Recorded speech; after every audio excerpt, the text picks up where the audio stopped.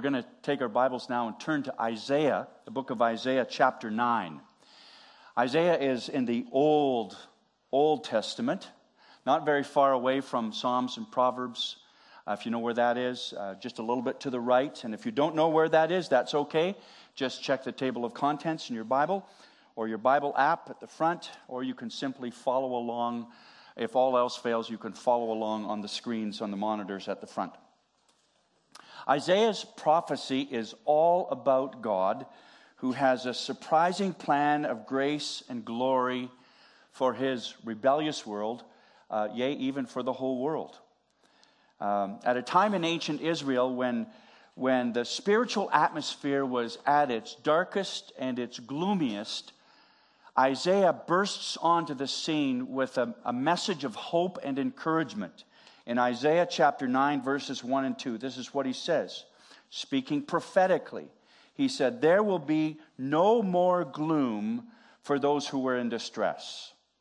The people walking in darkness have seen a great light. On those living in the land of deep darkness, a light has dawned."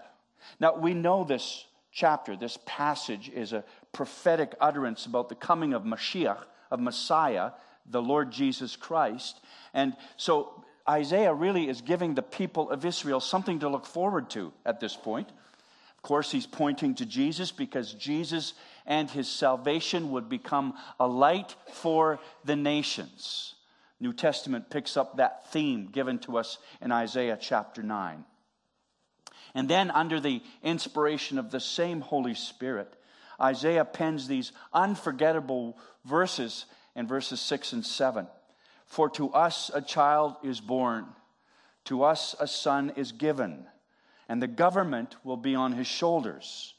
And he will be called Wonderful Counselor, Mighty God, Everlasting Father, Prince of Peace. Of the greatness of his government and of peace there will be no end. He will reign on David's throne and over his kingdom, establishing and upholding it with justice and righteousness from that time on and forever." And with just that one word, Isaiah underscores the fact that he's not talking about a current king or the next king of Israel. He's talking about the one who would be on his throne forever. He's obviously talking about Jesus. The zeal of the Lord Almighty will accomplish this. So this is really a tremendous message of hope in a time when things were dark and dreary in the nation of Israel. I think it might have the same impact today, because these days are a bit dark and dreary spiritually, don't you think? Little girl from the city spent Christmas vacation on her grandfather's farm. She was interested in everything that had to do with the farm, but especially she was fascinated by his cow. One late afternoon, she accompanied her grandfather to the barn and then stood by shivering while her grandfather started to milk the cow by hand.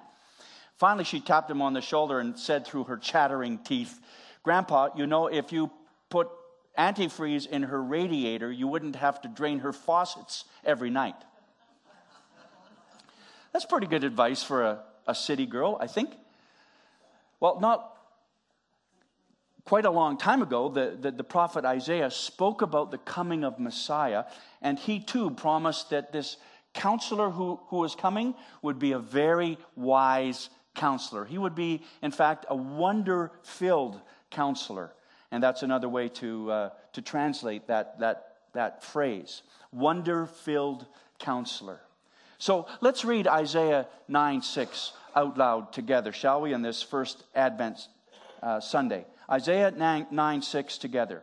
"For to us a child is born, to us a son is given, and the government shall be upon his shoulder.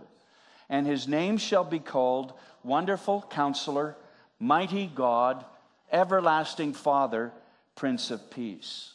700 years before the birth of Jesus Christ, the prophet Isaiah speaks about his birth. The government of the world would be upon the shoulders of this Messiah. He will be seen as the king of the universe, not just the king of Israel. And his throne would not be for 30 or 40 or 50 years, but his throne would last forever.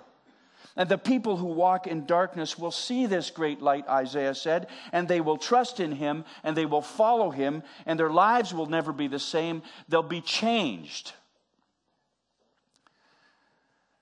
So this Messiah, this Savior, would actually carry quite a few different names and different titles in his lifetime. For example, he's called the Alpha and Omega. He's called the bread of life. He's called the chief cornerstone. He's called the desire of ages. He's called Emmanuel. He's called forgiver of sin. He's called the great I am. He's called the Holy One of Israel. And I could fill up a whole alphabet. We could go letter by letter, and I could give you a different name for Jesus for every letter of the alphabet. He is Jesus of Nazareth. He's the King of Kings. He's the Lord of Lords. He's the man of sorrows. He would be called the Son of God, the Son of David. He would be called the Son of Righteousness. And I could keep going and going and going. But I think you get the idea. Jesus has more than one title, one designation, and one role. He's got so many different titles. And here Isaiah is in chapter 9 giving us this astonishing prophecy. And he says, for unto us a child is born. Unto us a son is given. And his name will be Wonderful Counselor. Why this name? Why would they give him the designation of Wonderful Counselor? As far as we know, he took no counseling courses. He didn't earn a counseling degree. He didn't attend Bible college or university or seminary. He doesn't have membership in the Professional Counselors Association of Palestine. And yet they call him the Wonderful Counselor. For good reason. First of all, the counselor's outcomes are wonderful. If you were going to build a new house, you would need to find a general contractor, right? You wouldn't settle for just any building contractor who had a shingle out. You would look for the very best contractor you could find or afford, right? Because you're concerned about the outcome. You're concerned about the results. You're concerned about the quality of his work. If you had to undergo a delicate operation, and in our medical system, if you were able to select the surgeon to do the operation, you would select her on the basis of her work. You would check out her results, her outcomes, her reputation, and then you'd make an appointment. So whether you need a builder or a surgeon or a mechanic or a counselor, you're concerned about outcomes. You're concerned about the results. You want the very best results that you can get. And then when you're sure that this is the best person, the best professional you could find, then you make an appointment. And the Bible tells us, Isaiah chapter 9 tells us that this counselor, whose name is Jesus, is not just any ordinary counselor. He is a wonder-filled counselor. He's a wonder-working counselor who can make changes in your life like nobody else can. The Bible tells us that the wonderful counselor is supernaturally helpful to us, and the outcomes are supernatural. Ephesians 1:7. In him we have redemption through his blood, the forgiveness of our trespasses according to the riches of his grace. That's pretty good, isn't it? And 1 John 1:9, if we confess our sins, he is faithful and just to forgive us our sins and purify us from all unrighteousness. That's a good outcome. And then Hebrews 7:25. Would you read this one with me also? He is able to save to the uttermost those who draw near to God through him, since he always lives to make intercession for them. Folks, you would be hard-pressed to find a counselor with better outcomes than that. I mean, this is something to behold. This is 10 out of 10. This is 100 out of 100. He's scoring perfect results.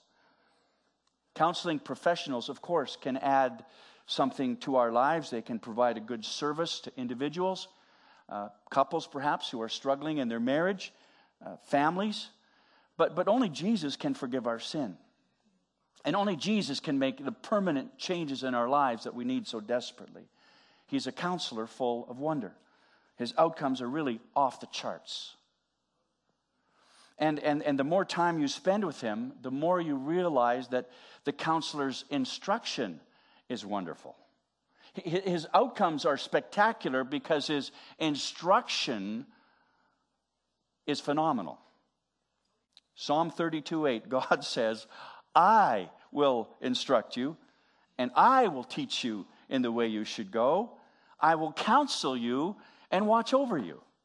I mean, God says, I will instruct you, I will teach you, I will train you, I will coach you, I will prepare for you what's ahead.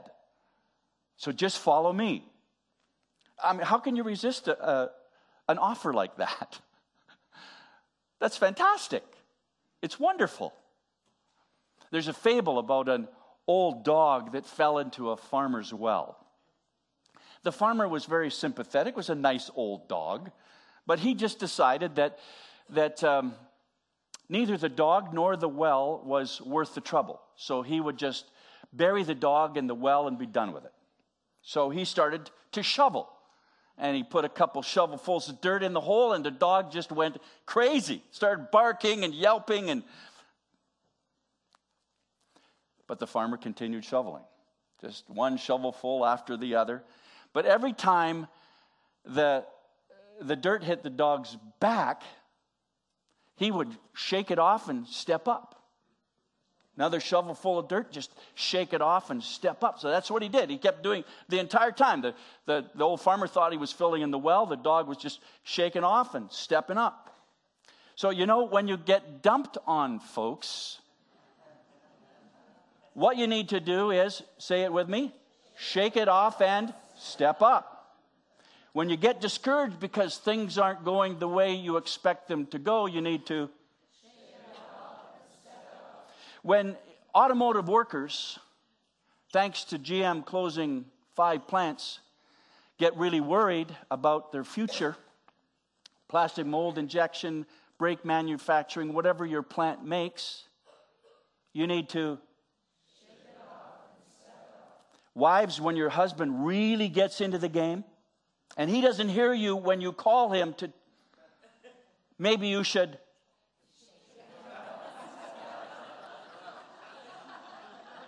Amen. Preacher, preach it. Preach it. Husbands, your turn now. When your wife gets upset because you forgot to take the garbage out again, you need to.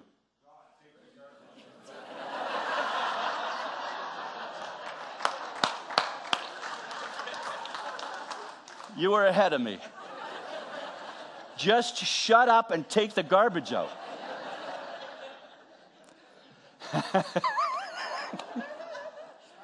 And I always do that. Jesus is called the Wonderful Counselor because his instruction is amazing. And it leads to outcomes that can't be questioned. His advice, his counseling, his teaching can lead us to an abundant life that is full of love and hope and joy and peace. So don't give in to panic, and don't give in to bitterness, and don't give in to self-pity. Don't get buried in all that stuff. Shake it off, be obedient, and step up. The counselor's compassion is also wonderful. In the book of Hebrews, the author describes the ministry and character of Jesus in words like this. Hebrews 4, verse 14. Since then we have a great high priest who has passed through the heavens, Jesus, the Son of God. Let us hold fast our confession. Here it is. For we do not have a high priest who is unable to sympathize with our weaknesses, but one who in every respect has been tempted as we are, yet without sin. Let us then with confidence draw near to the throne of grace, that we may receive mercy and find grace to help in a time of need. I love that passage because it confirms and it affirms the fact that Jesus Christ is sympathetic. He's full of compassion for his people. He's able to sympathize with every weakness that I have, and that's a lot. He's able to sympathize. He has compassion for me and for you. And the added bonus is that he has faced every temptation that we're ever going to face. Every category of temptation, he's faced it, yet without sin. So we know we can go to him. We know he understands because he's been there. He's been there ahead of us. He's our pioneer. He understands. And what does Matthew 9:36 say? When he saw the crowds, he had compassion on them because they were harassed and helpless like sheep without a shepherd. I can't even tell you how many times I feel like that in a month. Helpless, weak, needy, and he is there. He promises to be with us. And Jesus had compassion on them. You know, when I need to talk to a counselor, and there have been several points in my life, even my ministry life, where I've needed to talk to a counselor. I want to talk to somebody who's understanding, who's kind-hearted, somebody who's sympathetic and compassionate. Not somebody who's going to sit on the other side of the desk and tell me to suck it up, buttercup. That's where we may end up, but I'd like a little understanding along the way. Jesus Christ is a compassionate, understanding, kind-hearted, wonder-working counselor. His outcomes are wonderful. His instruction is wonderful. His compassion is wonderful. And last but not least, the counselor's love is wonderful. And you were wondering when I was going to get there, right? The love of Jesus Christ. Psalm 31:21. Praise the Lord, for he has shown me the wonders of his unfailing love. I wish I could say that my love for my wife, for my family, was completely and totally unfailing. I can't. Jesus really is the only one who can claim unfailing love for his people. And Ephesians 2:4-5. But God, being rich in mercy, because of the great love with which he loved us, even when we were dead in our trespasses, made us alive together with Christ. Because of his great love. Now, you may have friends who give good advice. You may know of counselors who have helped numerous people. But none of them love you like Jesus loves you. He is the only one who can love you with unfailing love, the only one with great love. God demonstrates his own love for us in this. While we were still sinners, Christ died for us. He died in our place. He went to the cross. When we deserved to die, the penalty was ours to pay. He paid it for us. The message of Christmas is not just about the cradle, not just about the manger, it's about the cross. You can't have Christmas without the cross. The cross is what gives meaning to the cradle. John 3:16, for God so loved the world that he gave his one and only Son, that whoever believes in him shall not perish but have eternal life. This wonderful counselor, Jesus, loves you and me so much that he went to the cross and gave his life to pay the penalty for our sins. He suffered and died there because he loves us. That's what motivated him. The love of God is what motivated him to do what he did. And folks, the best is yet to come. You think this is good. Let's just wait. The best is yet to come. You probably heard the story about the woman who was diagnosed with cancer. She was given 3 months to live by her doctor. And so she's, in the mix of trying to get her head around that and get everything ready that she wanted to get ready, she called her pastor to come over and visit with her so that she could give him a list of all of her last wishes, her final wishes. She told him all the songs that she wanted to have sung. She gave him a list of her favorite scriptures. She said she wanted to be buried with her favorite Bible. And she had a certain outfit that she had in mind also for her funeral service. So they talked for a while longer, and finally the pastor offered to pray for her before he left. Oh, and there's one more thing, she said. I forgot to tell you. There's one more thing, and it's very important. She said, I want to be buried with a fork in my right hand. The pastor looked at her and said, you want to be buried with a fork in your right hand? She said, yes. In all my years of church events and going to church potlucks, anytime they cleared the table for the main course, somebody would inevitably say, keep your fork. And she said, that was always my favorite part of the meal because I knew that there was something spectacular ahead of me, like velvety chocolate cake or deep dish apple pie. And so when I'm buried, I want you to make sure that I've got a fork in my right hand. And so when people say to you, hey, what's with the fork? I want you to tell them, the best is yet to come. Because it is. It's true, isn't it? The best is yet to come. Christmas is about the babe in the manger, this wonderful counselor who is given unto us. A son is given. Unto us this child was born.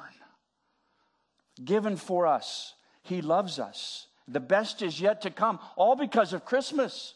So this is kind of the Advent in many ways. It's the beginning of the end. It's the coming of Jesus so he can come again and bring all of this into play. Yeah, the tariffs are still in place. They signed the deal, but our prime minister glossed over the tariffs for aluminum and steel. So they're still in place. And yeah, GM, it looks like they're closing 5 plants. The migrant caravan is still advancing. The oil in Alberta is not flowing yet. And for the life of them, the Red Wings cannot win a game. But listen, 2 Peter 3:13. We are looking forward to the new heavens and new earth, he has promised, a world filled with God's righteousness. The best is yet to come. The best is yet to come. Jesus is coming again.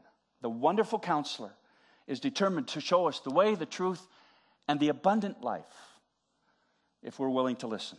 Unto us a child is born. Unto us a son is given, and he will be called Wonderful Counselor.